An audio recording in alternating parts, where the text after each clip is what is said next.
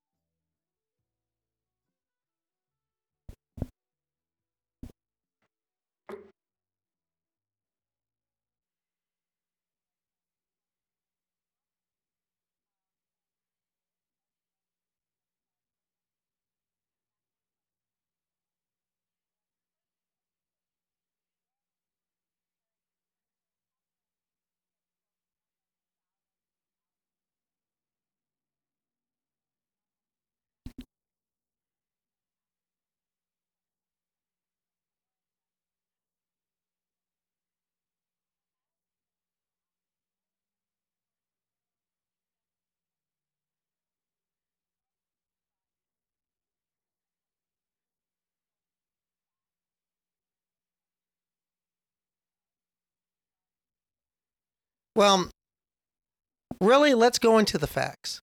And the first fact is that Leah Thomas is eligible by the rules placed before her at the time she first filed her paperwork with the NCAA. And that was back in May 2019.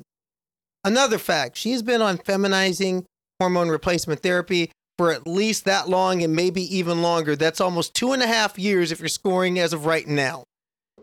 So that's well past the 1-year threshold that the NCAA requires. Another fact, the NCAA made a major rule change in the middle of a competitive season. This is largely unheard of. This is something NASCAR would do, making a spoiler change the night before the big race. The NCAA, this is unprecedented. And in my mind, they did this. No, not in my mind. I believe this is a fact. This was done under duress. Mm-hmm. And before people say, well, Karleigh, that's your opinion, I have a critical receipt that shows this fact. And this comes from activist and athlete and just general all-around badass Chris Mosier as part of the statement to Athlete Ally last week, where he said, quote, "It is clear this policy is a direct response to pressure surrounding a current athlete competing in the NCAA. It is disappointing to me that after years of discussions and calls for more research, a new policy could be quickly assembled under pressure from people who don't want to see a great athlete who is transgender succeed."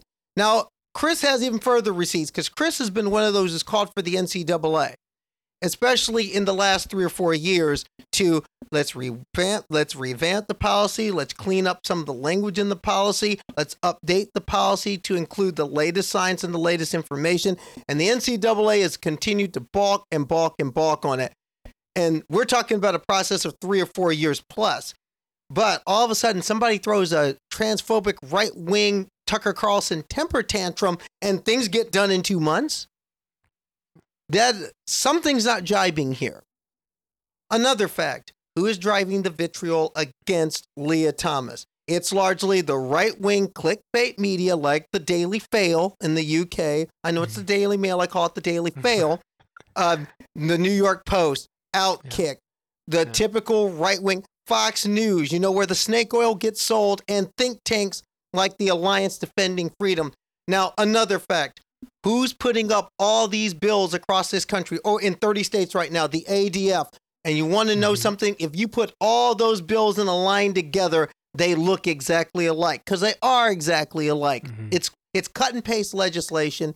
The ADF builds it, and they find some willing anti-trans right-wing legislature to run with it. And that's what's happened. Now, one thing that people talk about, and we need to get, and we're going to get into this. We're not going to shy away from this.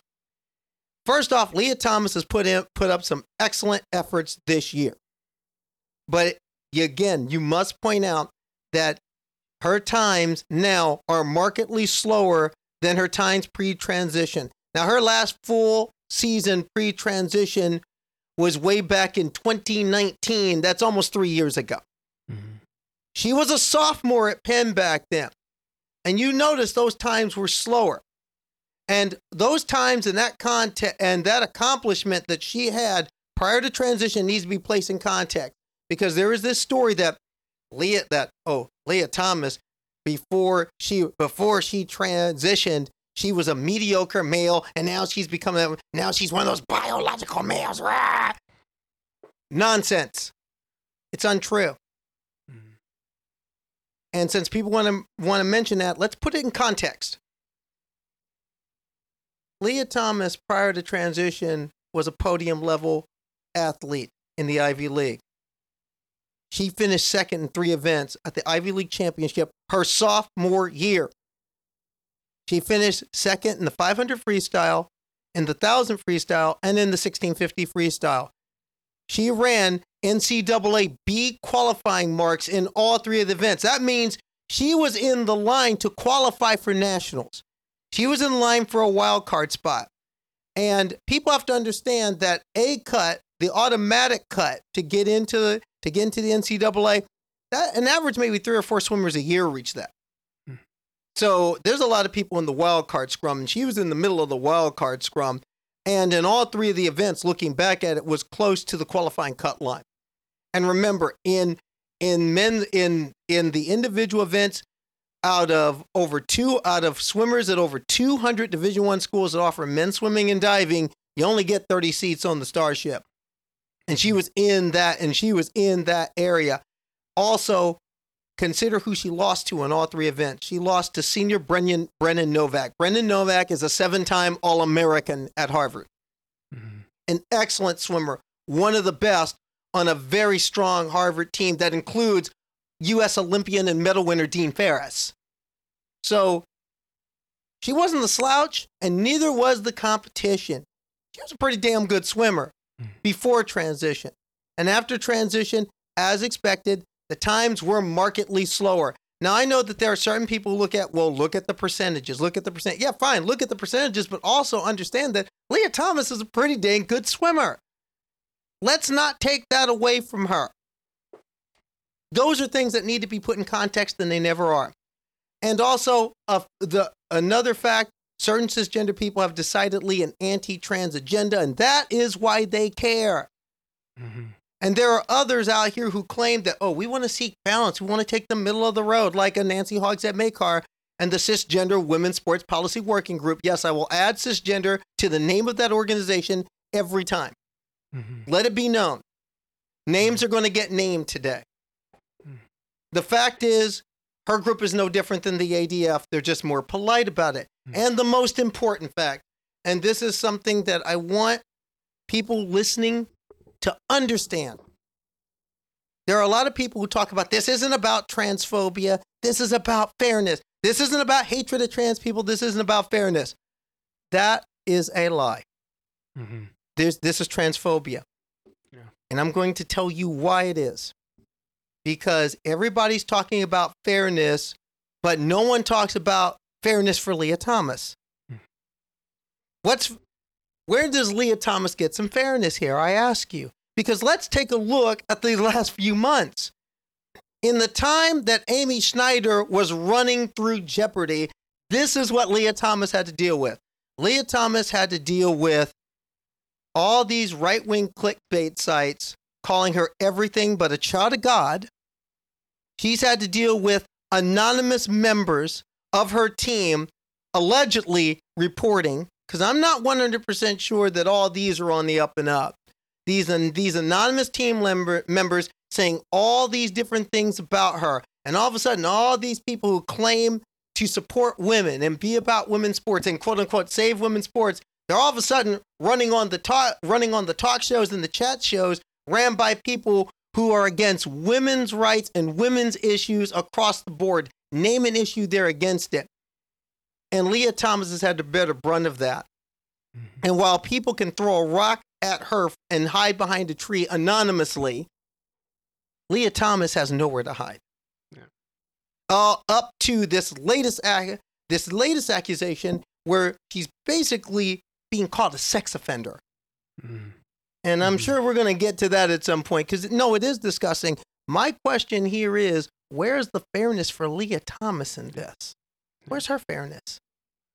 Yeah, and like one of the things that I keep hearing in all of this discourse, or I keep not hearing, I should say, in all of this discourse, is fairness for transgender folks in general.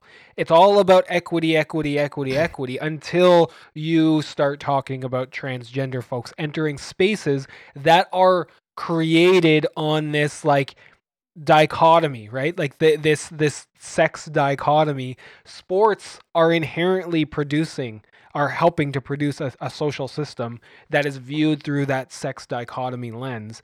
And no, but Derek, that's the thing here. And this is the other fact that people have to understand, is that the people pushing this hysteria the hardest and the loudest, this has nothing to do with sports. Yep. And here's the thing, they admit to it. Yes. They own it. They admit to it. You go to the ADF website, go to the Family Research Council website, go to Focus on the Family, go to all these different think tanks. Go to Ron DeSantis' campaign webpage. Go to Kristi Noem's coming campaign webpage. You think that ad wasn't about this bill? That ad was about New Hampshire 2 years from now. Yeah. Go to their webpage. They admit to this. And then they even admit to things like to all you people, to all the LGBT people who want to separate the T, don't fall for that okie doke, because they got a plan for you. They're running a game on you, because they're saying, oh, once we push that T out of the way, we're coming for the rest of you. That means marriage equality, gone. Military service, gone. Employment rights, gone. Reproductive rights, something I'm sure that a lot of people care about. They're already going. And then if you let the dominoes fall too far, they'll get the Price Waterhouse, and they want that back too. And oh, by the way, cisgender women who are worried about being in the space, remember what Price Waterhouse was about. It was about making sure that a company can't tell you you're not feminine enough to work here, i.e. what some of you gender criticals or gender free or biological or whatever brand you're using this week, that's the noose that they're going to tie around your neck when you're not looking. And for the people that are selling this hysteria, that's what this is really about. And you really got to be watching on a lot of issues. But I'm sure we're going to get into that. Yeah. And we need to. But people need to hear that fact, because I'm going to drill this home to you. I'm going to hit you over the head with it, because it's that important that people understand that it's more than just a swim meet at stake here. There's a whole bevy of human rights and civil rights for over decades that are hanging in the balance. If you don't think it is, like I said, if you don't believe me, and I know a lot of cisgender people don't listen to trans people, you don't have to take my word for it. They give you the playbook. They tell it to you, because they believe in many ways you hate trans people as much as they do. Yeah, and I think that's what I so appreciate, and so listening to your other your episodes on your podcast and the guest spots you've had on other shows, is that like the way you pieced it all together, right? Because it's the whole divide and conquer tactic that stems from imperialism, right? You separate every single little group, you pit them against one another so that there's no collective action, right? And I think what you're pointing out, right, is that for all the people that are like, oh, well, like I'm safe, Like, I'm good. It's just the trans people that have something to worry about. When, as you're showing so well, right, all of these issues are deeply connected. The GOP, it's not just like far right. It's not alt right. Like, this is the GOP position. This is the mainstream right position that's coming after all of these different facets, right? And abortion's obviously beyond GOP. It's beyond true. that. That's true. That's true. Because yeah, think that's about true. it. The same people that want you so afraid of trans people are the same people that were waving the battle flag of Northern Virginia in your U.S. Capitol. Yeah, they were the same true. Confederate troops occupying the Capitol last January 6th. And those are the same people that are telling people like me, who are black like me, oh, we're taking your vote away. We're going to take you right back to 1855. Right. And if we're really gathering, you think we don't like? No, we like the 16. We hate the 1619 project, but we loved 1619, and we'd love to put you back there. Those are the stakes. And sports, I not to bring it back to sports, but I guess it is a sports show. Sports seem to be this perfect, I guess, modality through which these conversations are like almost passively accepted, and let's call it manufactured consent, whatever, where we are producing a lot of our ideas about gender identity, sexuality, all of these things, but also this very, very traditional and hierarchical system based on capitalist competition that is inherently gendered, that is like reinforcing this dichotomy like I mentioned earlier. So it seems like sport is almost a perfect place to bring in to have this if you were anti-trans, that's a perfect place to kind of put your discourse and put in your line of thinking, because a lot of people, whether or not they want to believe it or not, like, are learning these lessons from sport. Oh, yeah, boys play with boys, girls play with girls. You don't mix. And if you do, it's unfair. Everything's going to fall apart. We're not going to have any records. Things will be meaningless. There'll be no more sport. The Olympics will go away, and all these things will go away. And a lot of people care deeply, like have a visceral love for that competition. So I can see really why sport is this particularly easily mobilized thing, where the right, whatever, people who are anti-trans will take this. I don't really have a question here other than, like, can we ever move sport beyond this discussion where we're thinking of instrumental reason, competition, records, all of these things, or like, can we even reimagine sport in a world where it's not based on Derek, that's a good question, because I think that's what we need in a lot of ways. No. I think about it. Do you know how long our most popular sports have been around? I mean, we just celebrate the 150th year of college football. Yep. Yeah, not that long. So football, as we know, it's been around for a minute. Baseball, as we know it, has been around for 130, 140 years. Yep. But now we're in a new time. We're in a new world. We may have to consider, what will sports look like in an age of climate change? What will sport look like in an age of where we're going to need global interdependence to survive? What are these past times going to look like? How can they change? How can they be different? How can they be more inclusive? Yeah. We may, and there's people thinking about that. Think about but right now, a lot of these sports that we call fringe sports, they could be the key to the future.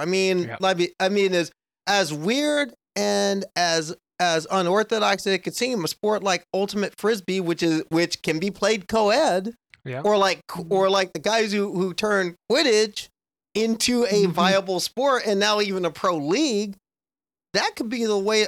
Or things like Athletes Unlimited, for example, which is enjoyable and fun to watch, and it's player centered, and it's generated from the athletes, by the athletes, for the athletes. Things like that could be a template of the future. And we may have to think beyond just the traditional models that we have and perhaps spin off to something new. And perhaps those traditional models have to consider new things as well. I mean, I know at least one sport that has to consider market change because of the realities of the sport, and that's football. Yeah. And I grew up in Nebraska. I love me some football. But I also realize with the legitimate safety issues, the CTE concerns, concussion concerns, this game to be viable in the world that's coming will have to undergo market change. And in a sense, the Olympics are another example, because let's face it, if the Olympics don't restructure, the Olympics are going to die. And one of the biggest reasons is going to be just a simple fact of a matter of where can you host these things? That's nobody wants one. Yeah. And where will you be able to host these things when climate change hits us? Because I could easily see the 2060 Summer Olympics in Anchorage. Yeah. Let that sink in. Yeah, no, I absolutely, and I think maybe I was putting that toward. We've got a couple questions that we wanted to ask, so maybe I was jumping a little bit, but I just had to hear some of that as we go into the podcast. Well, it's just to jump in for a second. I mean, I think it's useful on many levels, because that's always like the go-to response of like, oh, we are destroying women's sports, as you already said, Karleigh, and like, are you saying that they shouldn't be divided by sex or whatever? But I mean, our whole project on the show, like Derek, you and Nathan started off the first episode by saying college football needs to be done away with, right? It needs to be abolished, right? So like, this is definitely part of our project, is that like the way that sports are currently run, every single sport harms people, right? That it can be and they can be used as a tool for discrimination, right? And so the issues that we're discussing here, right, like relate to all of these other ones. So this is, I think it's, even if it's maybe like getting ahead of ourselves for like the questions we laid out, like I think it's really instructive. It's always useful that we talk about the issues beyond the issues, because all these issues go back to the central focus that sports have changed. Yeah. At one level, sports have changed. Our society has changed. Sports is part of our society. Thus, the change is constant. But also on the other side, and I hope we get into this as well, is that a lot of these things, while we're seeing these market change, this is nothing new. I mean, we've been talking about sex and gender and all these things and how gender roles play into sports. We've been talking about that for dang near 100 years. We've been talking about this. This goes back to the earliest days of Avery Brundage. And yes, like I said, if you don't know who he is, you will by the end of this podcast. Yeah. I always like to, when I'm talking to people, like, we built sport. We, as a collective of people, built sport. We created sports in such a way that some might call a reflection of us, whatever. Like, we created sports. So when we're talking about dichotomies, we're talking about inequality, inequities, injustice, discrimination, oppression. We did that. So we've got to recognize that and acknowledge that in order to even talk about moving on, I think, and doing something different and changing it, if you will. But let's get back to the NCAA or the questions that we had, because I think I really want to get into that. The NCAA recently kind of made a decision to kick the sort of can down the road, if you will, and push the cis and transgender athlete question down to governing bodies of sport. One of the questions that we had for you is, why did they make that decision? I think it would help kind of walking our listeners through that. But also, what are the consequences of that decision for NCAA athletes, child athletes, and others? Well, Derek, why? Because the NCAA acted under duress, and frankly, they didn't want this smoke. They didn't want the smoke of having to defend a policy that worked for 10 years that was fair to trans people. They didn't want that.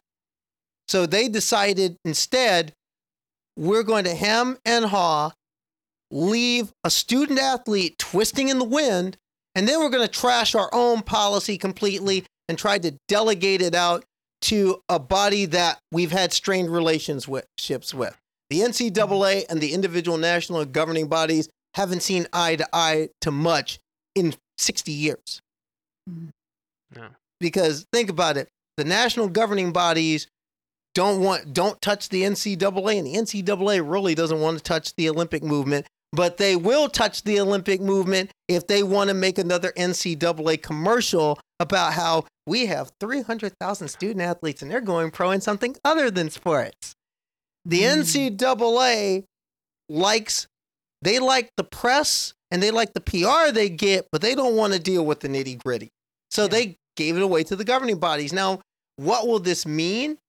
What will the NCAA's rule, what will all these on-the-fly snap rule changes mean? Well, for the NCAA, it's business as usual. Because remember, the 2A have done this to college athletes forever.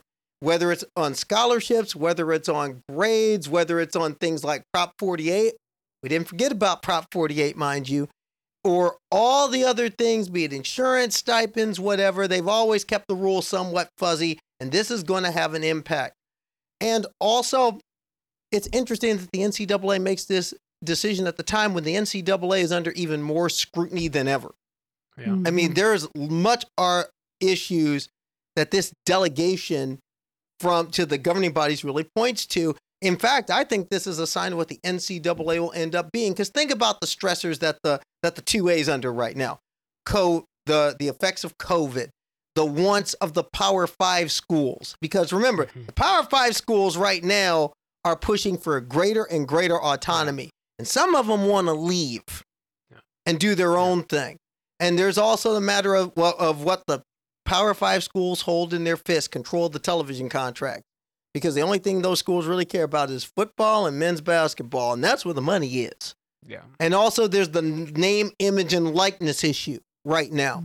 And that is completely that's going to change college sports. And people don't think that it's not. No, that Pandora's box is now open and Pandora is going to do her business.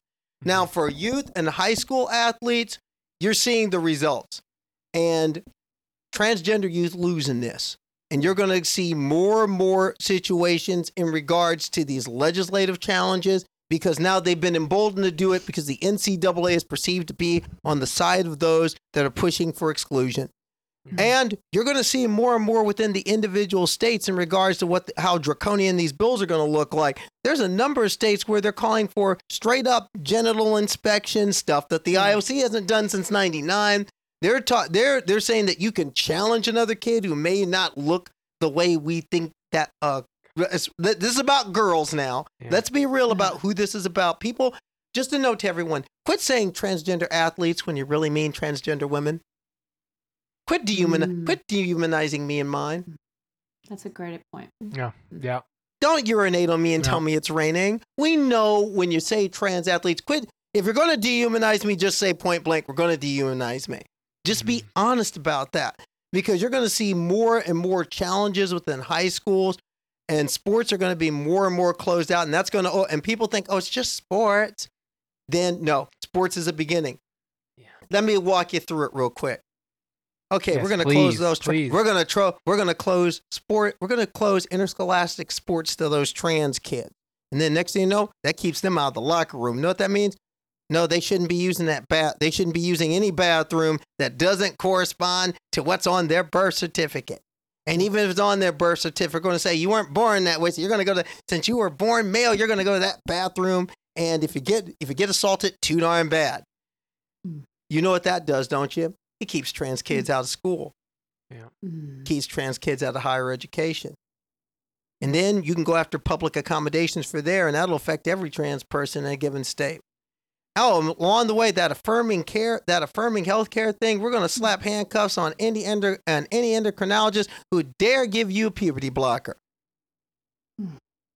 This will also hit cisgender youth who may not fit a certain mold. Yeah. Right. This will hit youth that are considered gender non-conforming as well. And it's going to give groups like the ADF more fuel to push in many directions like accommodation and affirming care. There's a quote that a guest on my podcast, and I was also on their podcast, Phoebe Rose. Phoebe Rose is the host of a YouTube series called Transition Story. She's based in the UK, and she's been doing just interviews with trans people around the world. And I was fortunate enough to be on an episode with her back in November last year. And she came on the Transporter Room a couple weeks after. And she was talking about the bill to ban affirming care in Arkansas when Arkansas passed it, and her thoughts on it. And she said, what people in Arkansas have to realize that the only other nation on earth, what you've done by passing that bill is saying that your existence as a trans person in the state of Arkansas is a crime. The only other place on earth that has ever made existence a crime in the history of this world was the Third Reich. You let that sink in.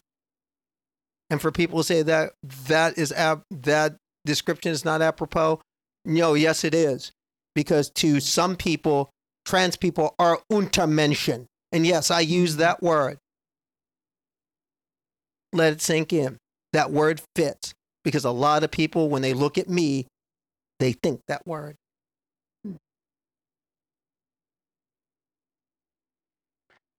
The silence there is Yeah.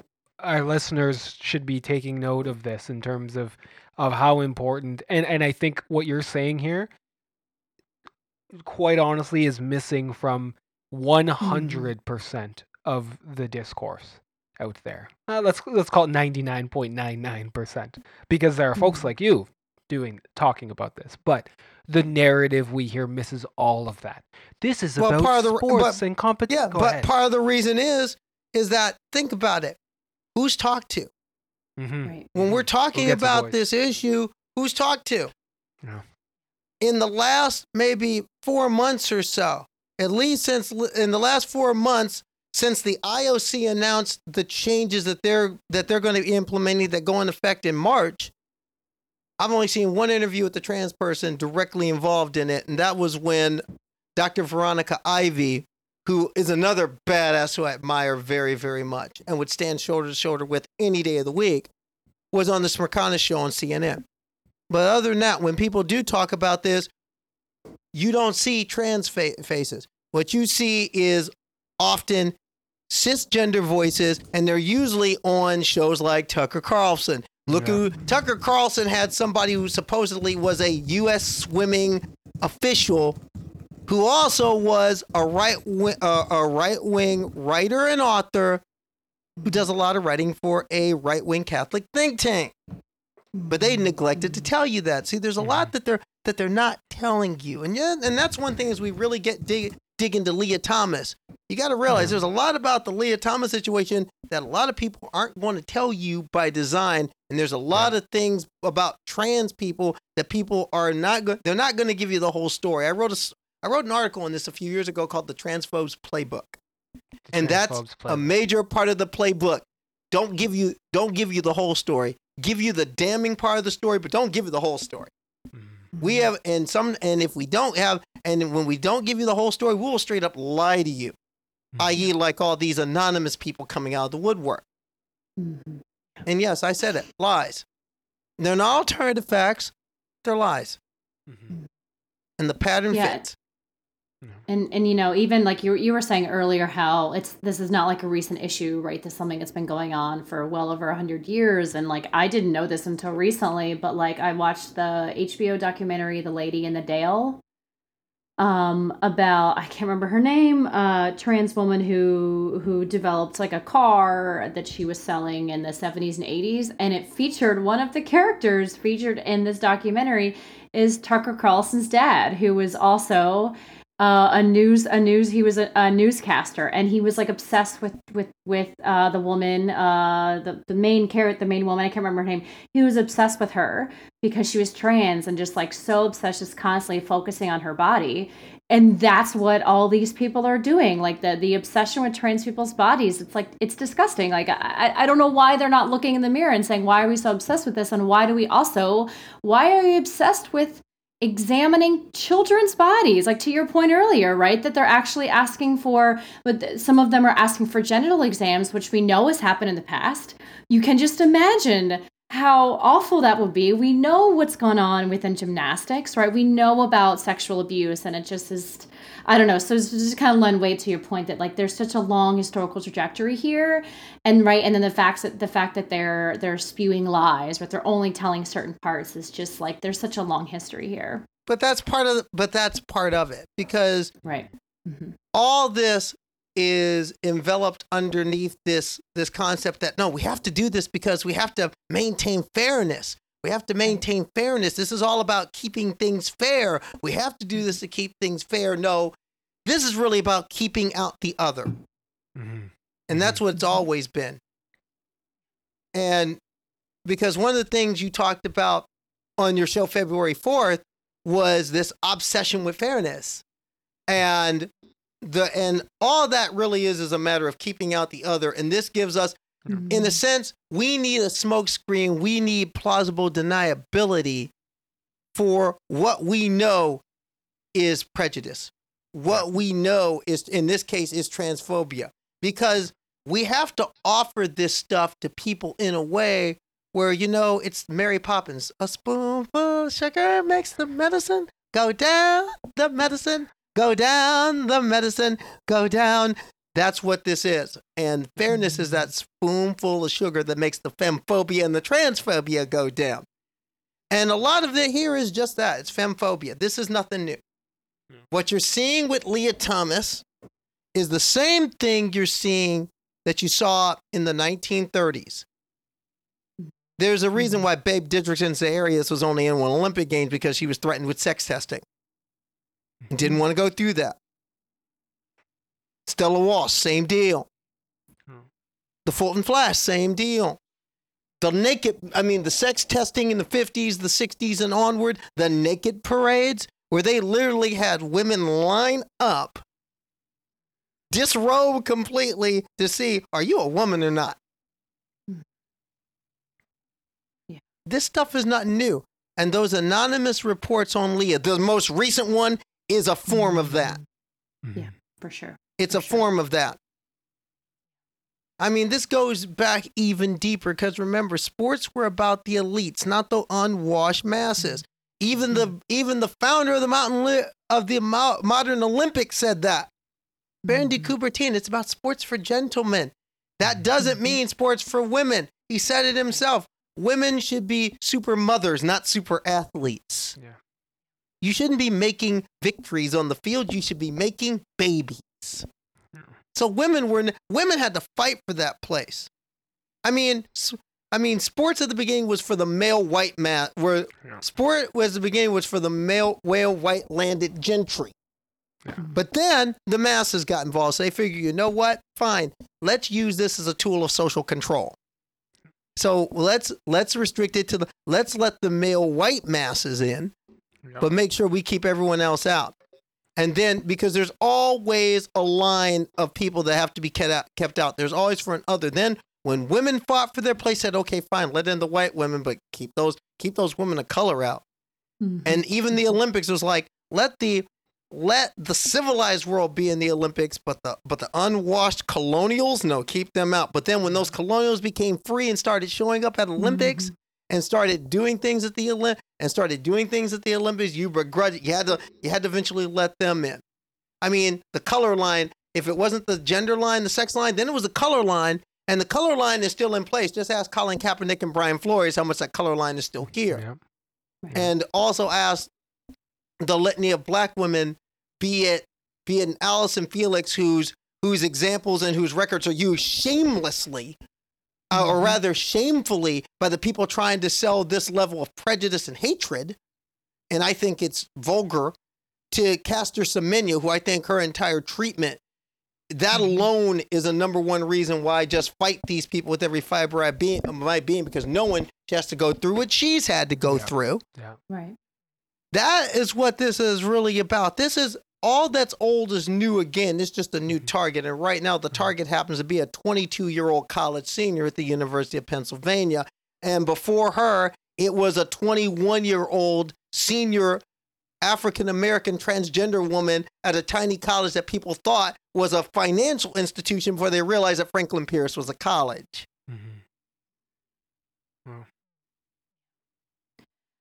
Well, one question that we really wanted to get into is, because much of this discussion, because everyone's obsessed with fairness and is obsessed with trans people's bodies, is the issue of testosterone. And like, we all hear that 1,000 times, right? That because of testosterone, men are automatically better than women. And obviously it's sexist to say that, like fundamentally sexist is fundamentally not true that men are better at sports than women. And one thing that I've been thinking and like listening to your show and listening to some of your guests and, you being on other podcast guests is that there really like isn't much sort of general awareness, and maybe it's awareness amongst cis people, but there's not a whole lot of awareness of the impact of hormone therapy, which absolutely is part of trans affirming healthcare, which I totally support. But there's also not much awareness of sort of how some of this hormone therapy can negatively impact, or at least can impact athletes' bodies. So I was wondering if you could sort of walk us through some of that. I want to emphasize we're not here to obsess about their transition. We're not here to obsess about trans athletes' bodies, but really, what sorts of impacts can these hormone therapies have, especially when we're sort of talking about athletic competitions? Well, first off, a lot of cis people comment on this stuff. Mm-hmm. Yeah. They comment on it, but they have no clue about what goes on for transgender people medically or socially in their lives.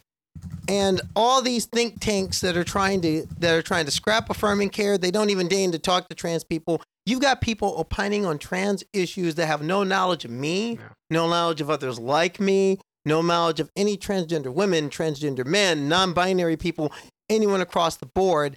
I'd like to tell those people that either get some knowledge or please be quiet. That's the first thing. Now, as far as the health effects themselves, I mean, first I can say a person to really talk to get really a rundown is somebody who's been through this and researched this heavily, and they have a harrowing story to tell, and that's Kirsty Miller. Kirsty Miller, a good friend of my podcast. I consider her she's my Australian sister, Australian athlete and advocate. She's spoken at length about this. Go to her Twitter page sometime, and she will give you full treatise, 80-page threads on all these different things. Because I look at all the different things that have come out. There have been court cases fought over this. In fact, there have been cases fought over this and won over these issues. And she spoke, like I said, she's a great resource. But as far as my own experience, I tell people often, first off, people get it all mixed up. As Mac Beggs, trans man, athlete, now advocate, great young guy. You probably heard his story, wrestling, a high school wrestler from Texas, was forced to wrestle with the girls because they said, you have to wrestle, you have to compete in school, what your birth certificate says. Never mind, according to the national governing body, USA Wrestling, he's been competing as a boy in all their competitions for a few years. The point is that a lot of people don't know the difference. They assume that, a trans woman's on steroids and there's all this stuff about doping. No. We're trying to cut the testosterone down. We're not trying to build more of it. And I tell people often, estrogen is a life-enhancing substance. In my case, it certainly is. But I can tell you as an athlete, as a person who went on a training run before I got here today, it sure the hell isn't a performance-enhancing one. And my mile time will attest to that. But again, it goes back to what people don't know. And mainly what people don't know is when you're on feminizing HRTs, in most cases, and it differs from person to person, your body's going to change. Fat deposits are going to move in different positions. You're going to lose some muscle. You're going to lose a lot of natural effects you may have walked into life with. You're going to lose some of that. And how much you lose depends on the person. But there are so many variables that you have to also look at. One person who is researching this right now is Joanna Harper, noted trans woman, runner, researcher. She's at Loughborough University in England doing a lot of this research. And a lot of the research, she says this often, there's a lot we don't know, but what we do know points to inclusion. Because there's a lot of people that take one sentence of her research and say, aha. Even this trans person says that, but they don't read the next two paragraphs, which says, no, it's not as cut and dried as that. So I think what people have to look at as regards to the results of hormone therapy is, number one, most people, if you don't know, talk to an endo, talk to other trans people. This again is why you got to have trans people talking. You've got to get trans voices into the discourse because we can tell you point blank the differences. But there's a bigger question we need to talk about. Even beyond this, even beyond all this stuff about hormones and, well, men do this and women do this. My question is, why is this whole men versus women thing a thing in sport? Why is it a thing? Yes. The fact of the matter is, the reason why men and women are separated in sports is largely for societal reasons because of sexism and chauvinism more than anything else. This is the main reason why we have this split is mainly because for a long time we didn't let women play. So when we let women play, we said fine, let women play among themselves, which my attitude is okay. But there's a bigger question we have to look at here. Why can't we celebrate women in sports with the same intensity that we celebrate men? Why? Sexism. Why do we continue to look? When you say that, for example, Allison Felix got outran by 15,000 high school boys, what you're really saying is trans women aren't women and cisgender women suck at sport. We both know those statements are both false. Yeah. Why do we continue to look at women's sports at a male lens? I find it vulgar and insulting. And like, for example, UConn's women win 150 straight games, but they're not as good as UCLA under John Wooden. Why does it matter? Who cares? Why is it that, Diana Taurasi is a great player, but she's no LeBron James? Who cares? I like them both. Can we just celebrate women? Can we just celebrate women through their own lens? Can we just celebrate? Can we celebrate women? Can we celebrate greatness no matter what gender it is? Can we? That's the question we need to look at here, because the people who most defend women's sport, or claim to defend women's sports, they're the people belittling it. Right. They sound no different than somebody from Outkick making fun of the WNBA again. And I find it vulgar myself. I think it's insulting, and I think that if you can't celebrate greatness no matter what packages comes in, to me, you're really not a sports fan. Turn in your fan card. Yeah, it's ironic that you bring that up, because I was just reading this piece yesterday that was shared in a newspaper up here by Rosie DiMano, who wrote it for the Toronto Star, on the Canadian winter, the women's hockey team. The Canadian and American women's hockey teams just destroy all the teams because they're incredible and brilliant. Last night, the Canadian women's hockey team beat Russia with full N95 masks on the entire time while they were playing. So they're just amazing athletes. And immediately when you see a like that out there, you think, why is that not the same discourse, or why this person questioning whether or not women's sports should exist or women's hockey should exist in the Olympics because they're so dominating? But then in the men, when it's like Tom Brady, it's like a dynasty, or like Tom Brady and Bill Belichick, when they win all the time, it's a dynasty, or when teams win all like 4 years in a row, it's like, oh, they're just incredible. That is that's the sexism that I think you're referring to here. Oh, I'd like to give Ms. DiMano even better example, since you want to talk about Olympic hockey. Love it. Gold medal 64, 68, 72, 76. Yeah. Missed in 80, 84, 88. Defeated Canada when they said Canada couldn't lose in the Challenge Cup in 72. Defeated NHL and WHL WHA all-star teams 73, 75, 79. And the only game you lost in that stretch was because the Broad Street Bully said, heck, we ain't going to play hockey. We're just going to have a fight. Yeah. And maybe a hockey game might break out. So, and who is that team? The Soviet Union. Yep. When Soviet hockey was running roughshod over Olympic and international hockey and could probably have won a Stanley Cup if you let them in the NHL, did anybody say, let's just shut down hockey? Yep. I don't think so. See, we're okay when it's men's dominance, because a lot of these people, they see sport as men.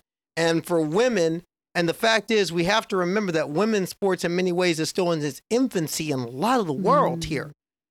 I mean, let's give Canada and the United States their due. They got great hockey teams. And to be fair, for example, to be fair for Finland, for example, I recently did a story on Ranja Savalainen. Finland has had two major pieces of their team, Savalainen. They had Savalainen hurt, Neminen's coming off of injury. They were coming in kind of walking wounded into these Olympics. But also give Canada their due. They're good. But remember, this was the same Finland team that at the last World Championship that at the World Championships in 2019 beat the Canadians, got to the final, lost to the United States on a controversial call in the third period. Yeah. So, I mean, sometimes teams are just that good. I mean, but also remember, this is the medal round.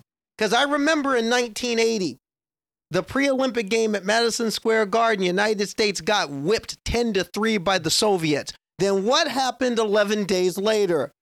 Do you believe in miracles? Yes. You never know. That's why you play the games. Finland could come back, get it together, and then go into a medal round and knock Canada, the United States out. So but this is the same old thing. They said the same stuff about softball. They've said the same stuff about women every time. Because I think that there's a lot, people still have that issue about women in team sports.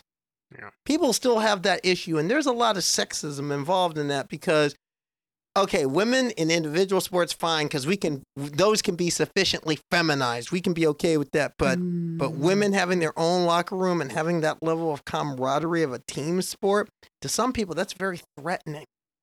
Mm-hmm. That still is quite threatening to some people. Mm-hmm. So some of that could be at work, and let's face it, there are women who are chauvinists. There are black people there are black folks who are anti-black. There are trans people who are transphobic. Caitlyn Jenner, I went there. So, hey. Yeah, well, even just, I don't know, we have so many questions we want to ask, but I mean, even in like as the Cold War sport historian, right, the examples you bring in of the Soviet Union, right, there were so many allegations of doping and cheating there too, right? And even Nancy Hogshead Maker brings that point up that basically like she experienced or she had to race against East German swimmers who were forcibly doped, and we don't really know what their gender was at the time, And so it's this whole thing of sort of like anybody Nancy Hogshead Maker, quit calling us dopers and cheaters. Stop it. Well, that too, and that goes right? for Sharon Davies as well. Stop it. Yes. Stop it. Those are not even in the same ballpark, and quite frankly, you know better. But really, what are you gaining by doing it? And you see, this is the real sad thing. Since we brought in Nancy Hogshead Maker, let's go there because let's do it. I'll admit, that hurts me because Nancy Hogshead Maker is a person I consider a hero for the stances she's taken for equity in sports, for Title IX, the flack she took for talking about molestation a good 15, 20 years before Larry Nassar. She was talking about this and sounding the alarms, and she wasn't listened to, and it was to our detriment that it wasn't. And later on, we find out recently that 500 young girls, including some of the people that we cheered for and we marveled at on those balance beams and on that floor exercise, on that vault, people who we took to our bosom as America's darlings and America's our surrogate daughters.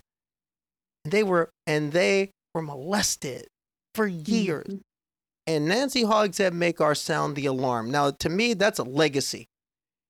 And it's a shame that she's willing to sell that legacy out for 20 pieces of transphobia.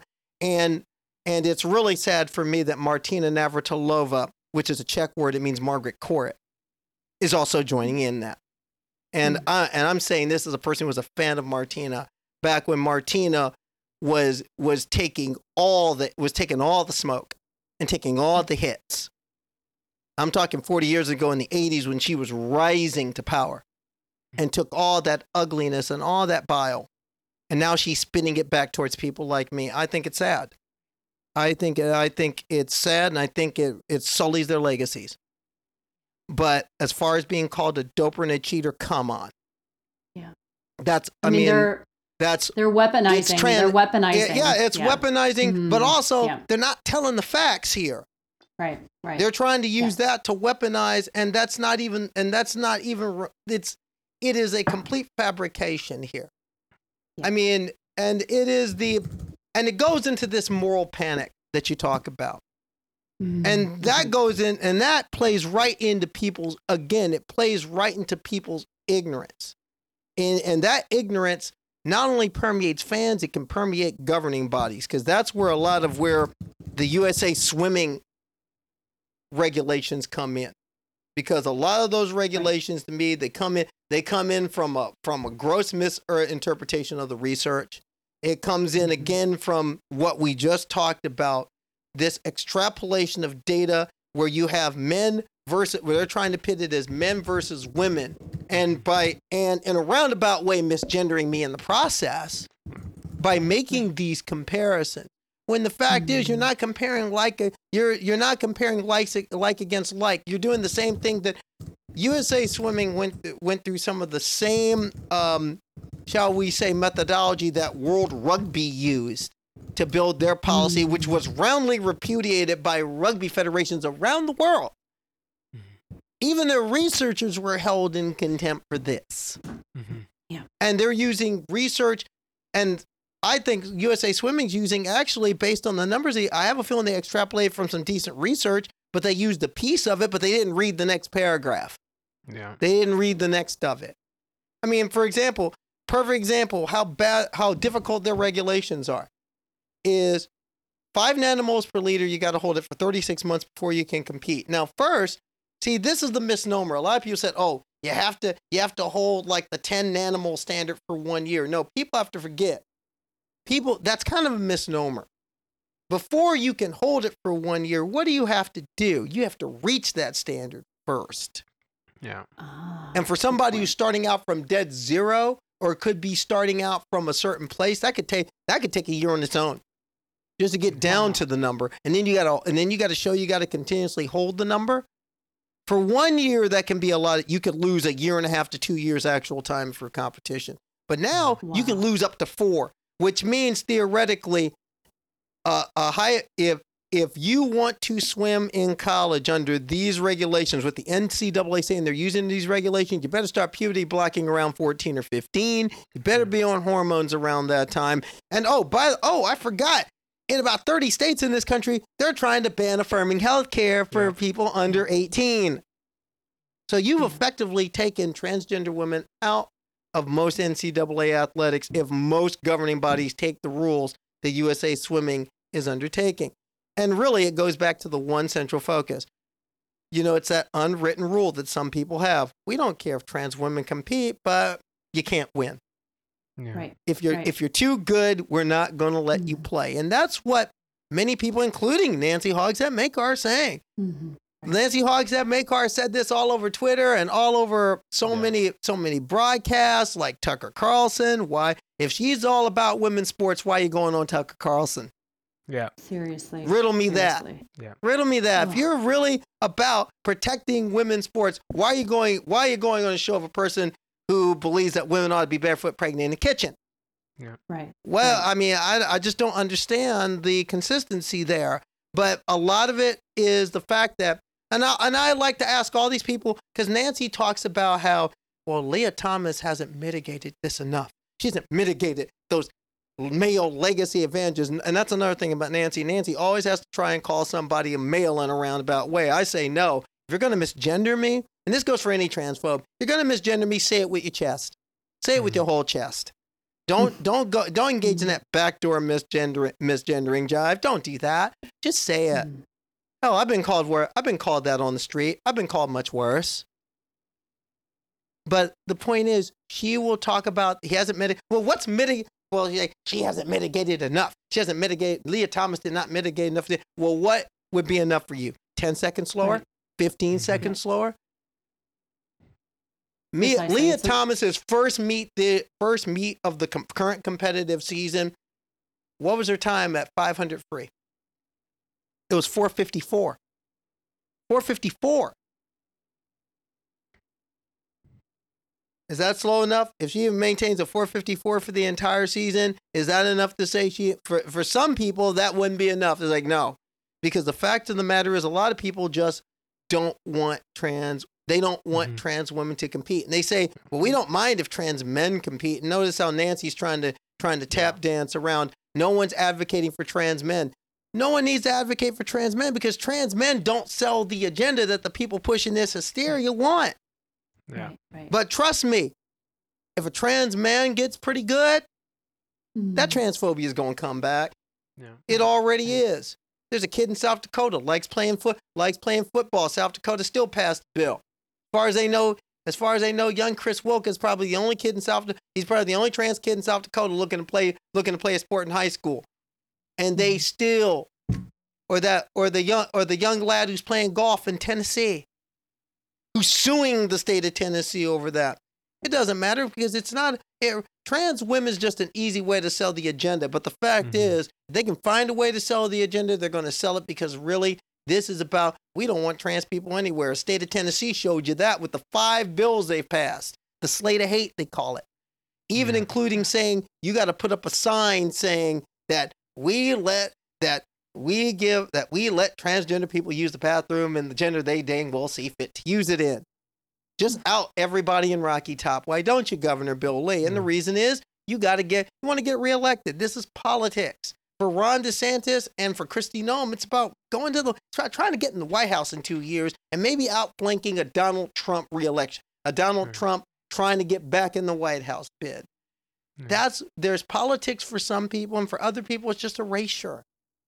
Right. And my thing is really, people just need to get real about what they're about and quit trying to couch it in all these things. Quit trying to couch it. Stop it. Yeah, everyone needs to hear this line of discourse, this like moving away from talking about fairness, moving away to talking about the specifics, and understanding that this is actually about social exclusion and othering.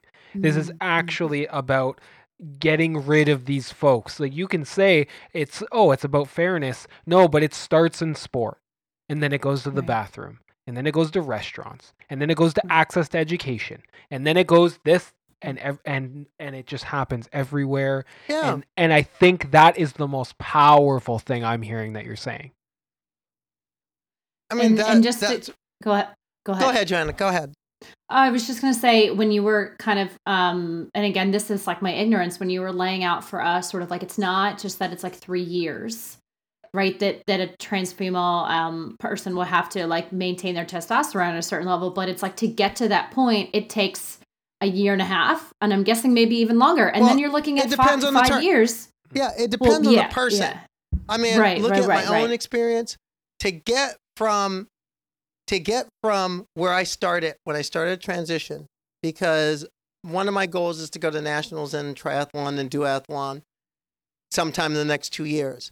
But at the time when I started my transition, it was the 10 nanomole standard, which was the standard of the IOC, World Anti-Doping Agency, and the International Triathlon Union, USA Triathlon. That was the standard. It took me about 12 months to go from where I started to being at that 10 nanomole point. And then I had to stay under that. Now, here's the little secret people don't tell you. It's like people say, that's twice as much as the average female. No, first off, that's twice as much as the average sedentary cisgender woman. The average sedentary cisgender woman. There's a big difference between sedentary and active. Yep. Yeah.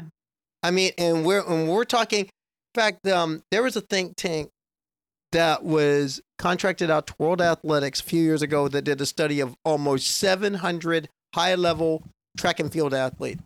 I'm talking Diamond League winners. There were some world record holders in the group, world champions, Olympic medalists. And they found that there was and this was at the time of the 10 nanomole standard.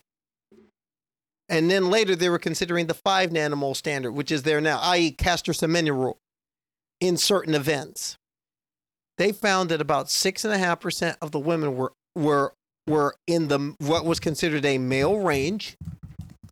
And they found that about almost 7% of the men were in a female range, including they found a couple Olympic medal winners Yeah. and a couple world record holders were under 2.2. That's considered average for a cisgender woman who just sits and eats bonbons and watches The View. So this is not an exact science here. Yeah, it highlights the problem with measuring anything. Like we decide on these factors. We decide or people, governing bodies decide on these measurements and then they run with it. But then we find out the measurements aren't perfect. Everyone's different. Bodies are different across the board. Hard to predict. And yet we stick to those things. Yeah, because it's easy, because it's about selling the agenda. Outliers, right. They'll find any outlier to sell the agenda. Yep. Well, what I was going to say, and yes, so it depends on the body totally. It's not an exact thing because everyone's different. But like, if you're looking at the time, right, how long does it take for someone to get their citizenship in the U.S., right? Because if you're looking at the time, not to mention the paperwork, all the stuff you have to go through, right? The processes are kind of similar here in terms of like the length of time. And because we know that sport is like an entryway to eliminating all these other freedoms, right? I think that links really well with this idea that it sort of is a gateway to just like restricting trans people further and further and further from like every kind of avenue in life. And I don't know, I just kind of found that parallel kind of interesting. No, but that's one thing, obviously. Leah. But that's one thing also to discuss what Leah may have to go through right now to compete at NCAAs according to these rules. Because technically, she's got to start getting paperwork into the NCAA within 4 weeks of the championship competition. Now, 4 weeks is coming up roughly in about 9 or 10 days from the time that we're doing this podcast. Yeah. So she has to get a lot of paperwork in. And theoretically, you may have a situation where Leah literally is flying down to Atlanta in March, ready to compete. Literally, possibly even walking up to the blocks and being told you're ineligible. That could happen. Yeah. That could very well happen because of the way these rules are set up. Now, the NCAA has given further clarification on that, and they're saying that no, that won't happen, but you never know because it's still fuzzy as to what the school needs to do, what the athlete needs to do, and exactly where the line is. Because again, technically, according to USA Swimming, their new regulations only apply to what they term is elite events. Now, here's an important distinction people have to understand. The NCAA championship is not an elite event. But here's another interpretation someone could also have. There are two events that are considered elite, the Pan American Games and the World University Games, which USA delegations to these contests are almost all college athletes, which means the NCAA has some purview in this case, which means the NCAA can follow USA Swimming purview in this case and say, no, we're keeping you out. I mean, for all intents and purposes, in some ways, the NCAA championship, especially at the Division I level, is a de facto elite event, given that you're going to have Olympians in it. Yeah. This year's women's championship will have, I would say, just off the top of my head, 3 or 4 Olympic medal winners, probably even more from the last Olympics that are going to be competing in. Yeah. Yeah. So there's a question here that I'm wanting to get your take on, and that is cis white U.S. Olympic swimmers and Brooke Ford, to our knowledge, are the only U.S.-based Olympic swimmers who have publicly come out in support of Leah Thomas. From your vantage point as a journalist for so many years, what do you think is the significance of what they said and what they did? Well, first off, for both of them, speaking out was huge. And seeing Jacob Peebly go on his Instagram as a male swimmer coming out and saying, come on, let's have let's think about what we're really talking about here. That was very important. But Brooke Ford took it a step even further. And Brooke Ford, graduate student at Stanford University, was a silver medalist in Tokyo last year. Father is Pat Ford, writer for Sports Illustrated, college football voice for the magazine. And she came out with a statement where she said, essentially, I may have to run against Leah. I may have to swim against Leah Thomas. And Leah Thomas does not deserve the vitriol she's been getting. It's not right. I think it's not right. I think that the treatment she's gotten is wrong. And I have no problem swimming against her.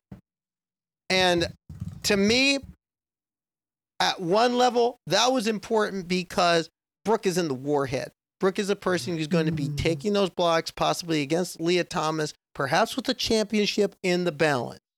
Yeah. And she basically said, I'm the person who got to swim here. Hey, she's one of us. She's one of me. That's my sister. And at another level, you know what? You've been running these great times, kid, but I'm Pac-12. I'm Stanford. You think you got something? Come on, girl. See you in Atlanta. That's the way competitors are going to see it. And I really respect and like the fact that Brooke Ford had that statement, no matter how she felt. And that's the one thing, no matter how Brooke's biggest thing was, I may not be sure I can be okay with it. I may not be sure about how I feel about the issue, but if she's done everything by the rules, she's going to be there. I'm ready to race. You know, it's either you got two. What I say often to turfs is this, and I've ran into a couple of turfs at an occasional road race or a multi-event competition I've been in, even though I'm no threat to win, but it doesn't matter. The point is, hey, when you're trans, some people may have an issue. And I say, you got two choices. I'm legal by every metric and every rule. So you got two choices. You can either pack up and go home or shut up and race. And then since that's what Brooke is sort of saying here. You know what? I'm not going to pack up and go home. We're going to compete. But the biggest thing is, no matter how I feel about this, I feel that this kid should not be getting the vitriol and just the flame war she's been getting and the treatment she's been getting. And that treatment has included something I really think we need to talk about. And that is these anonymous reports. We have to talk about this. These anonymous reports. So you've mentioned elsewhere about sort of like libel and sort of like all these things. So I definitely would love to hear you kind of explain for us what your thoughts are on these anonymous things and what maybe could be done about them, if anything. Well, there's a reason why I use that term libel. Is because let's take a look at these anonymous reports. After December 9th, after she came back from the Zippy Invitational in Akron. And first off, there's been more than one. They say it's from one swimmer, and then they say it's from a different swimmer, and it's been more than one swimmer, and parents have been involved.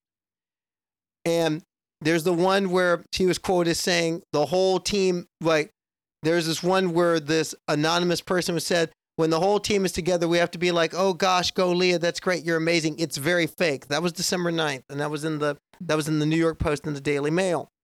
Then January 24th, it escalated about how, quote, she was not even close to being competitive when competing as a man. That was in the Daily Mail, and it was also picked up by the Post and by Fox, and Fox News ran that ad nauseum infinitum. Quote, it's definitely awkward. And then, but the latest one, this was in the last week and a half. It's definitely awkward because Leah still has male body parts and still attracted to women. One swimmer on the team told Daily Mail in an exclusive interview. Leah has told her teammates that she dates women, according to the Daily Mail. Quote, multiple swimmers have raised it multiple different times, the UPenn swimmer said, but we're basically told that we cannot ostracize Leah by having her in the locker room and that there's nothing we can do about it, and that we basically have to roll over and accept her or we cannot use our own locker room. Now, that led to a Penn Law grad and women's activist and known turf, Kara Dansky, to basically write a letter to Penn, basically saying that Leah is committing a crime under Pennsylvania state law. Indecent exposure. So basically, you're calling Leah Thomas a sex offender based on an anonymous report. Now, to me, here's where the libel comes in. Joanna, here's where the libel comes in. And first off, I know people are going to say things like, no, we should believe. Yes, we should believe women. Absolutely. We should. We should believe women, whether they're cis or trans, when it comes to sexual assault. But here's my question. If it has to go to this level, Why wasn't, say, campus police reported to this? Why wasn't the police department report? Why wasn't this reported? Why did this first go to the Daily Fail? That's my Because question. it's not true. There's my question. Mm-hmm. No, what this really is something even more insidious than just that. Mm-hmm. This is the fact that you can say anything about a trans person, you can get away with it. Mm-hmm. That's what we're really looking at here. I can say anything about a trans person. I can call you a predator and people will buy it face value. Yeah. They'll buy it face value. And that's what you're seeing here. And there are these people who say, well, we have to keep our name out of it because we're afraid of not getting a job. You just took away Leah Thomas's life with that accusation. Yeah. Right. If I was a parent of that young woman, me and some lawyers would be at the University of Pennsylvania saying, okay, look, you need to get this person in this room. My daughter has a right to see the face of her accuser. Yeah. And that's my thing here. And that's my thing with all these anonymous reports. These have fit a pattern that's escalated and escalated and escalated. And these people can just hide. And these parents can hide. And all these people can hide. But Leah Thomas has nowhere to hide. Yeah. Yeah. And what happened to Leah Thomas could happen to any of us. That could happen to me. That could happen to Veronica Ivy. It could happen to just about any trans woman out here. What this does is set a tone. And it sets an ugly one. Yeah. And this is just an example of the type of treatment that Leah's gotten in the press. And I've noticed that nobody who claims to be fairness, not even Nancy Hogshead Makar has come out against this. Yeah. And I think it's telling.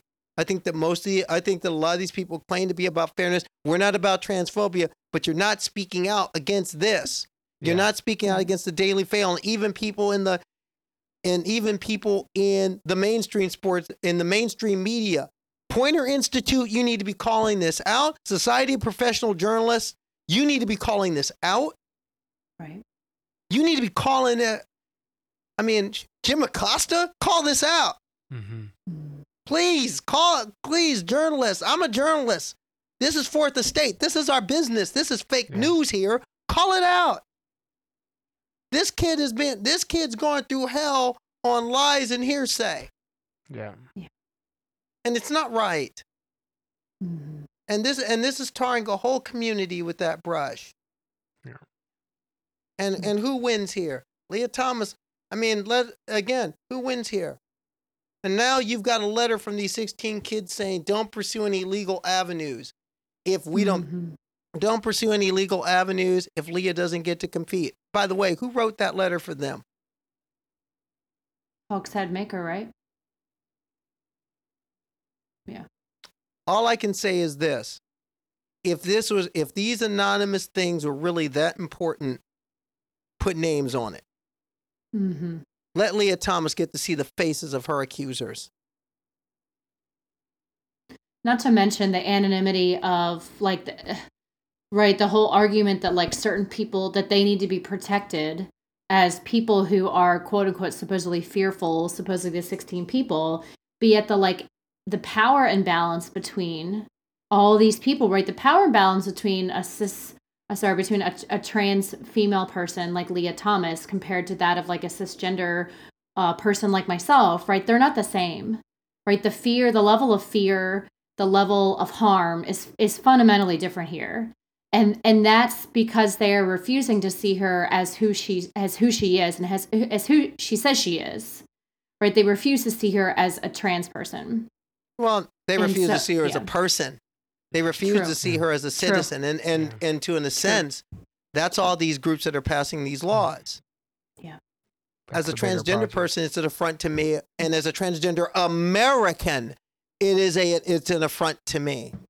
But now, I want a little quick thinking experiment. Let's flip the script.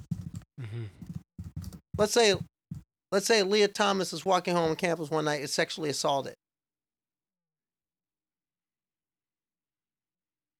And she reports it. let's just say that trans people in law enforcement often don't mix. Yeah.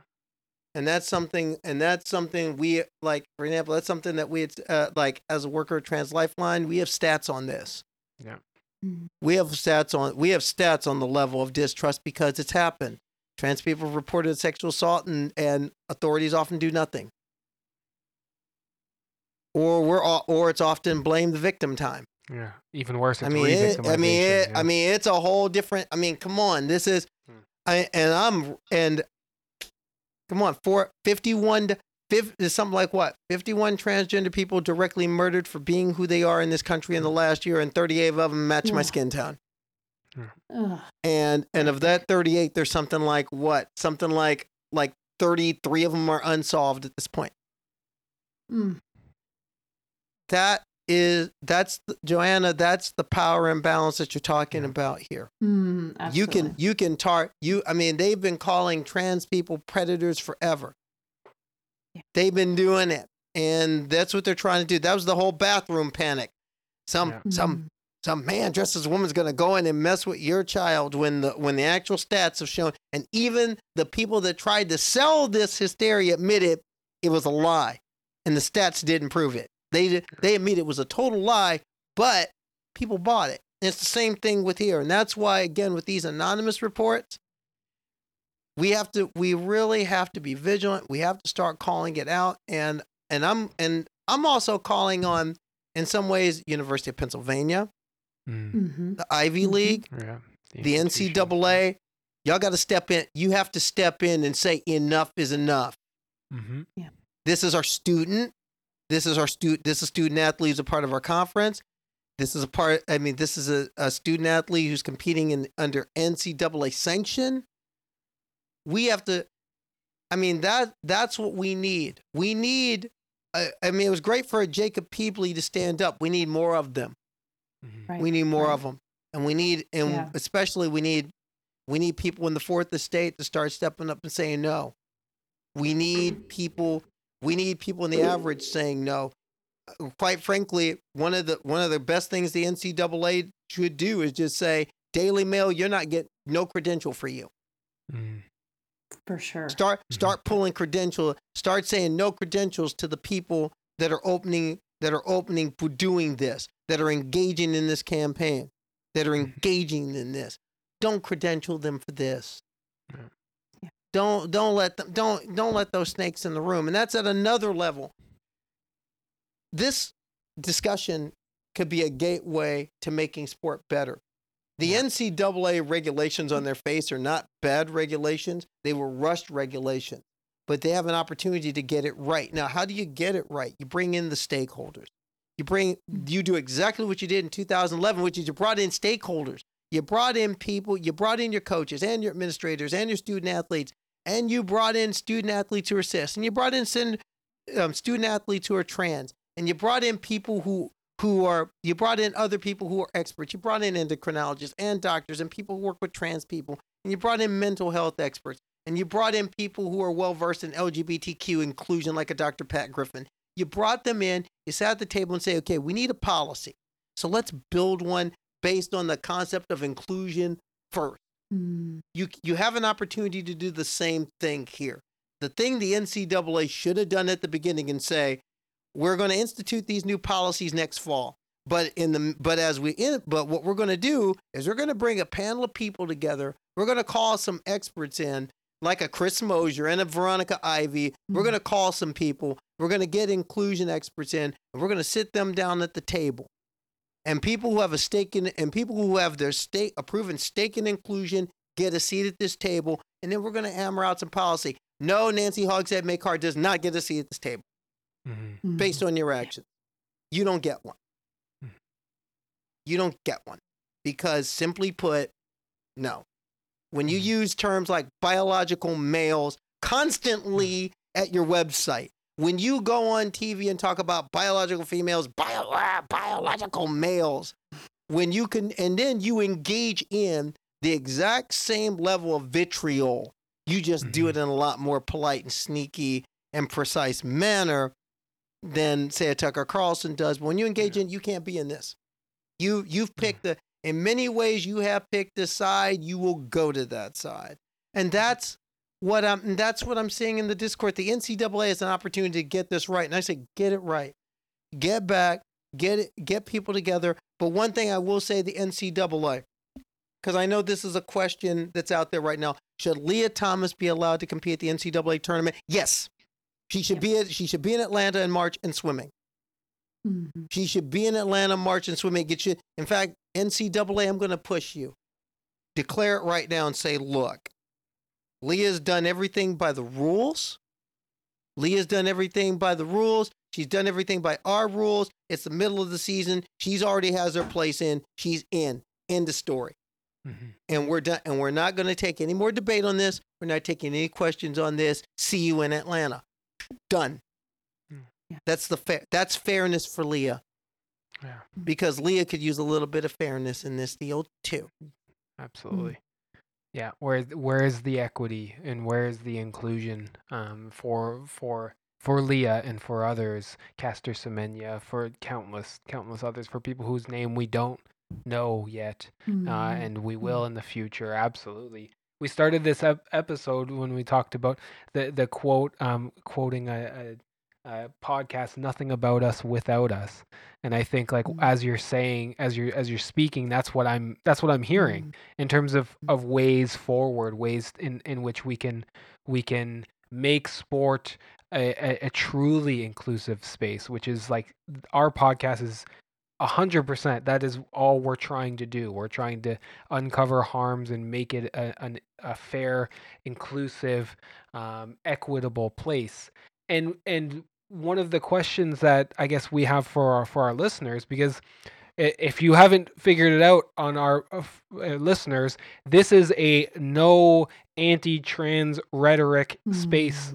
Like none of that is allowed on this space. But to push ourselves even further, what can our listeners, what can Johanna, myself, Nathan, what can we do to make change in the space of sport and make it more inclusive for everyone? For starters, listen to trans people.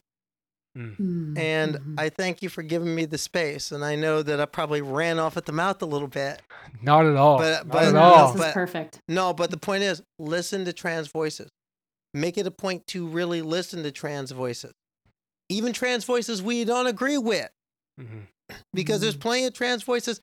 There's enough room in this discussion, even for voices that we may not agree with. But the point is, let those voices have a say. Yeah. But as far as what we're seeing in the landscape, the first thing is, if you're seeing these anti-trans bills where you live, fight them. Because these things are about a lot more than what they seem to be about. At one level, it could be just school sports, but in a lot of ways, this is an assault on public education as a whole. Yeah.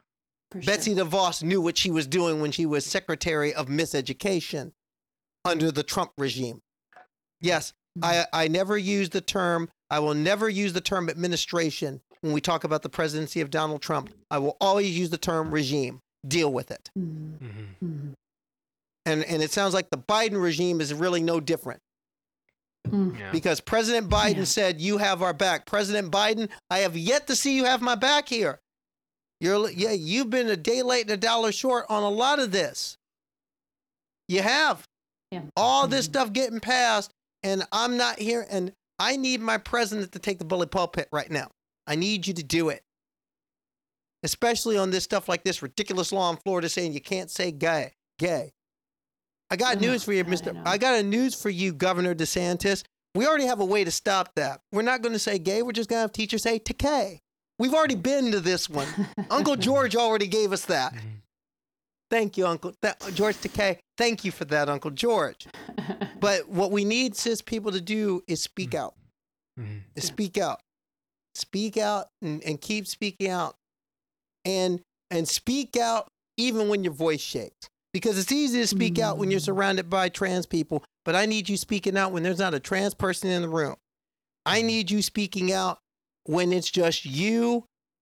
When it's just you and your neighbors, you and your friends, and when you hear someone saying like, this Leah Thomas is a cheat, I need you in that face to say, no, here's the facts. That's what I need. That's what we need. And yes, I know that mostly this is more of a leftist to Democrat audience, but I'm gonna challenge you liberal Democrats. Fix the transphobia in your own party. Yeah. Please. Yeah, for sure. Yeah. It's your fight too. Yeah.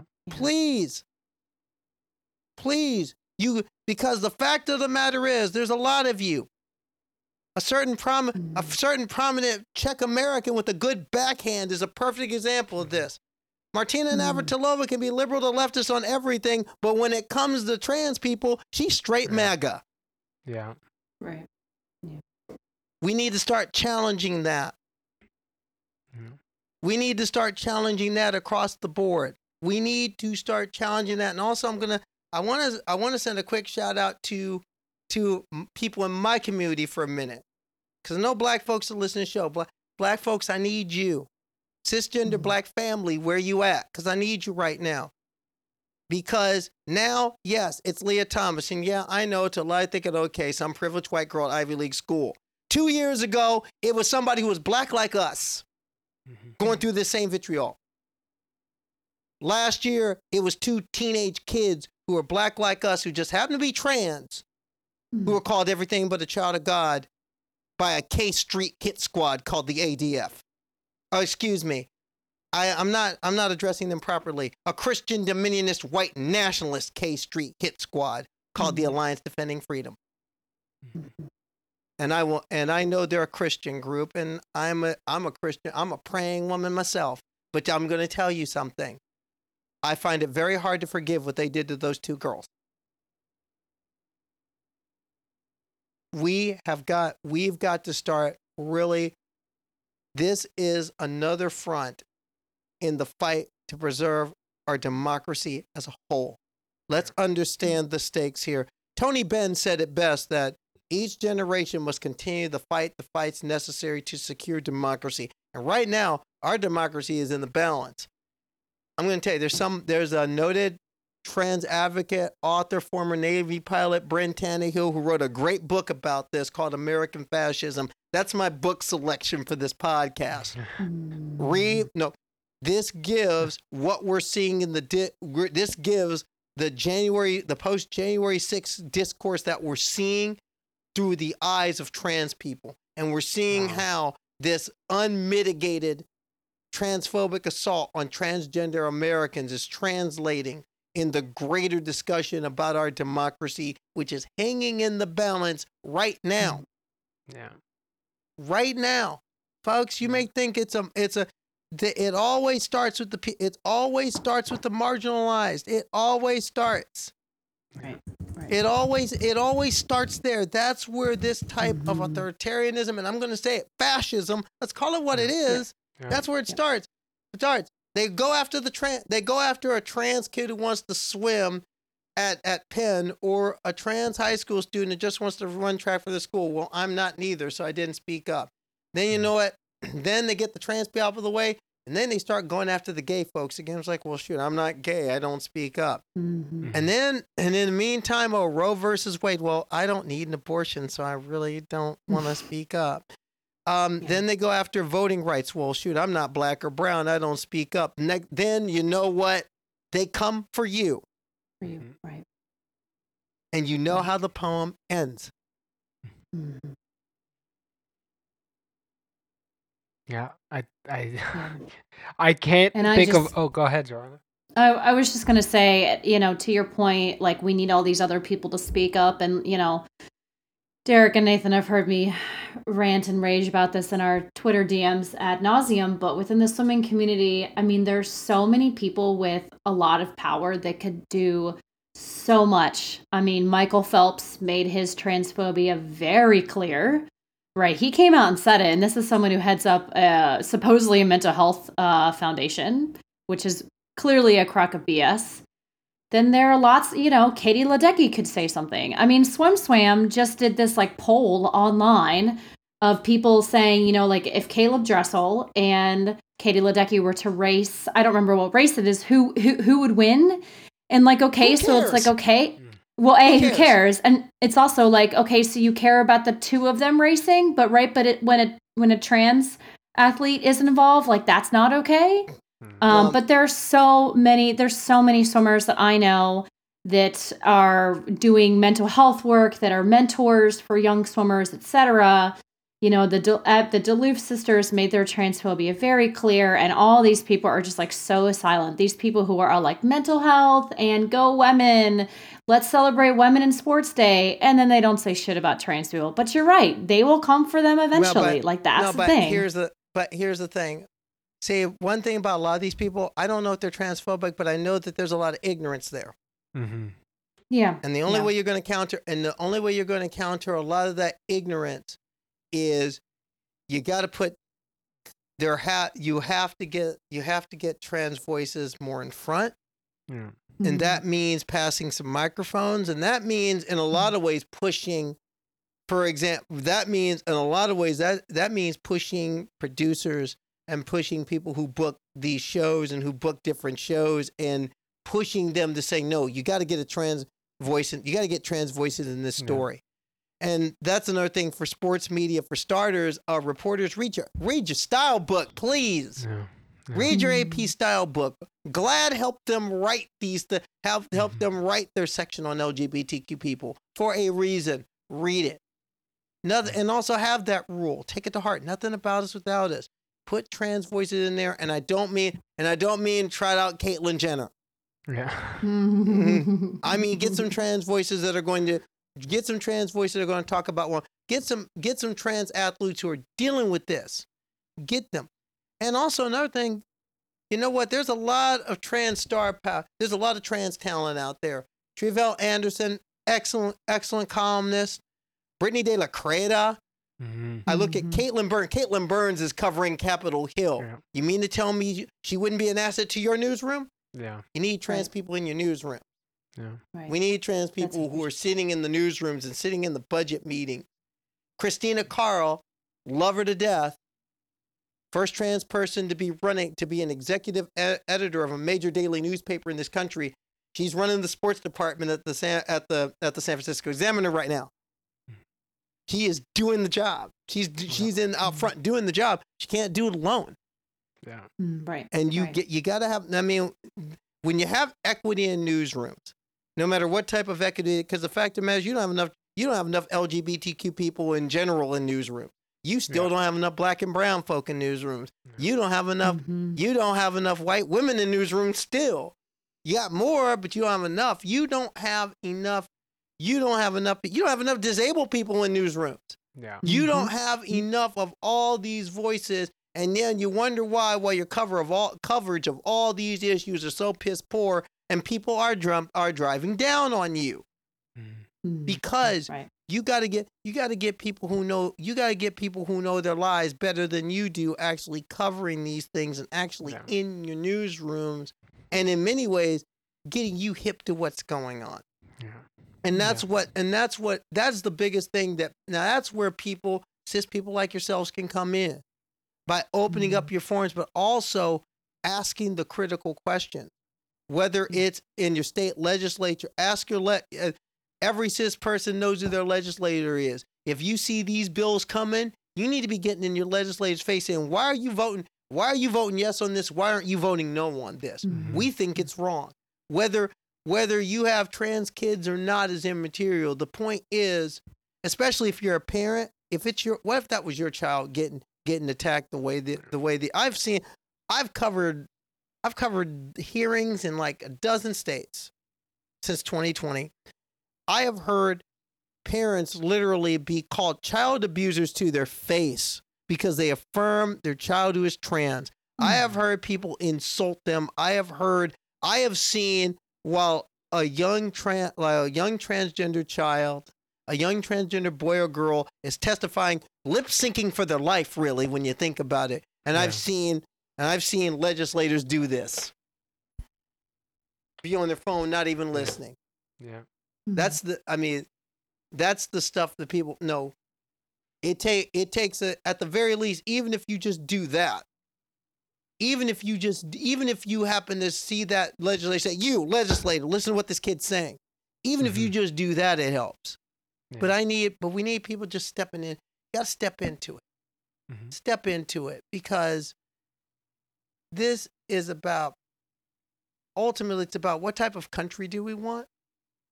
What type of society do we want? And that's what we're really talking about here. It's not just sports to the people that are pushing it. Yeah. They want a certain society for a certain end. And for the bulk of us, we don't fit in that. Mm-hmm. And that's where it needs to cut. What type of, we talk about America, what kind of America do you want? Mm-hmm. Answer that question. Absolutely.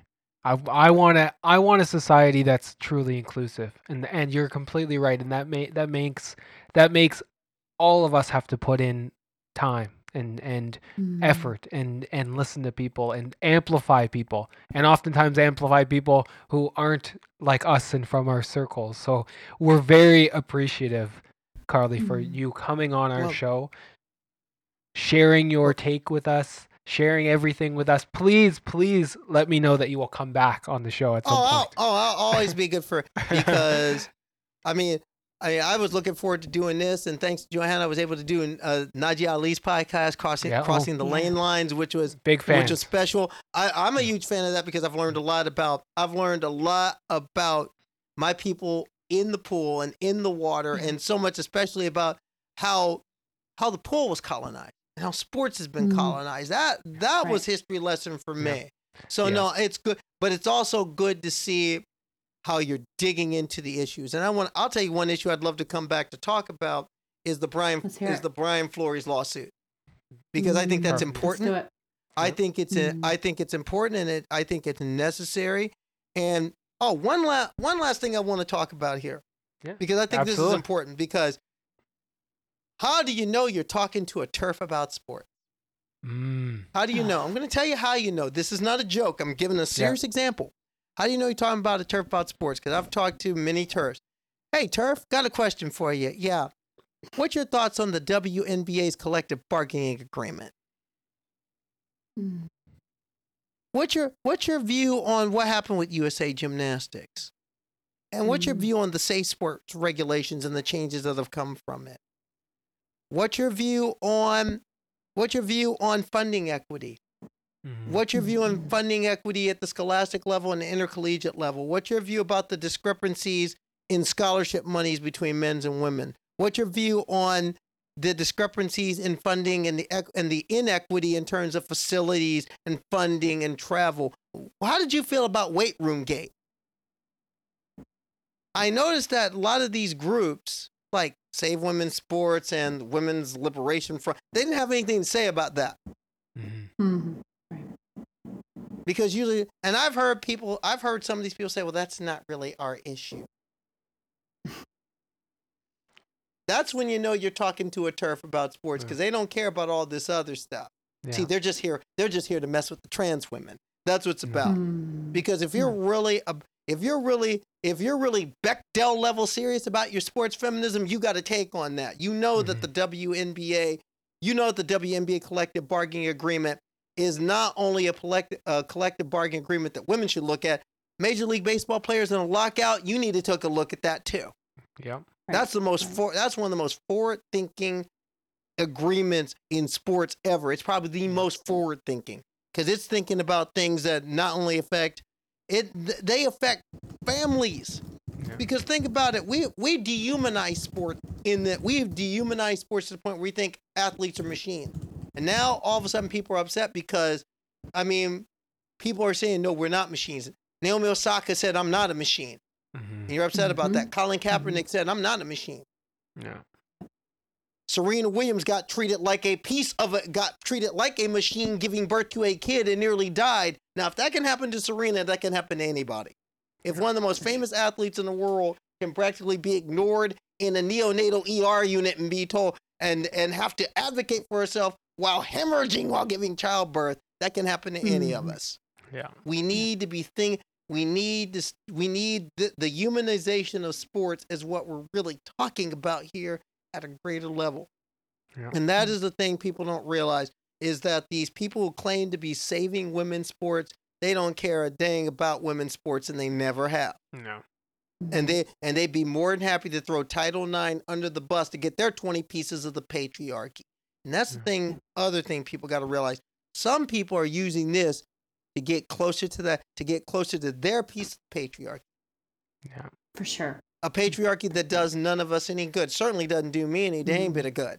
Yeah. The patriarchy is trying to get rid of me and mine. Yeah.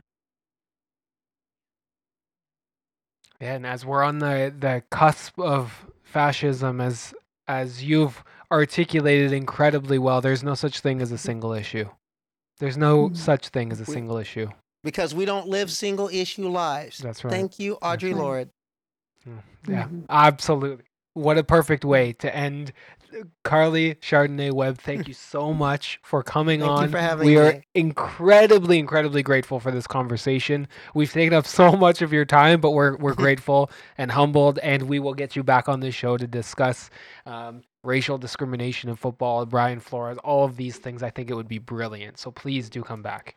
I look forward to coming back. You keep doing what you're doing because it's important for those of us who love our society and want a better society, and for those of us who want better sports being a part of that better society.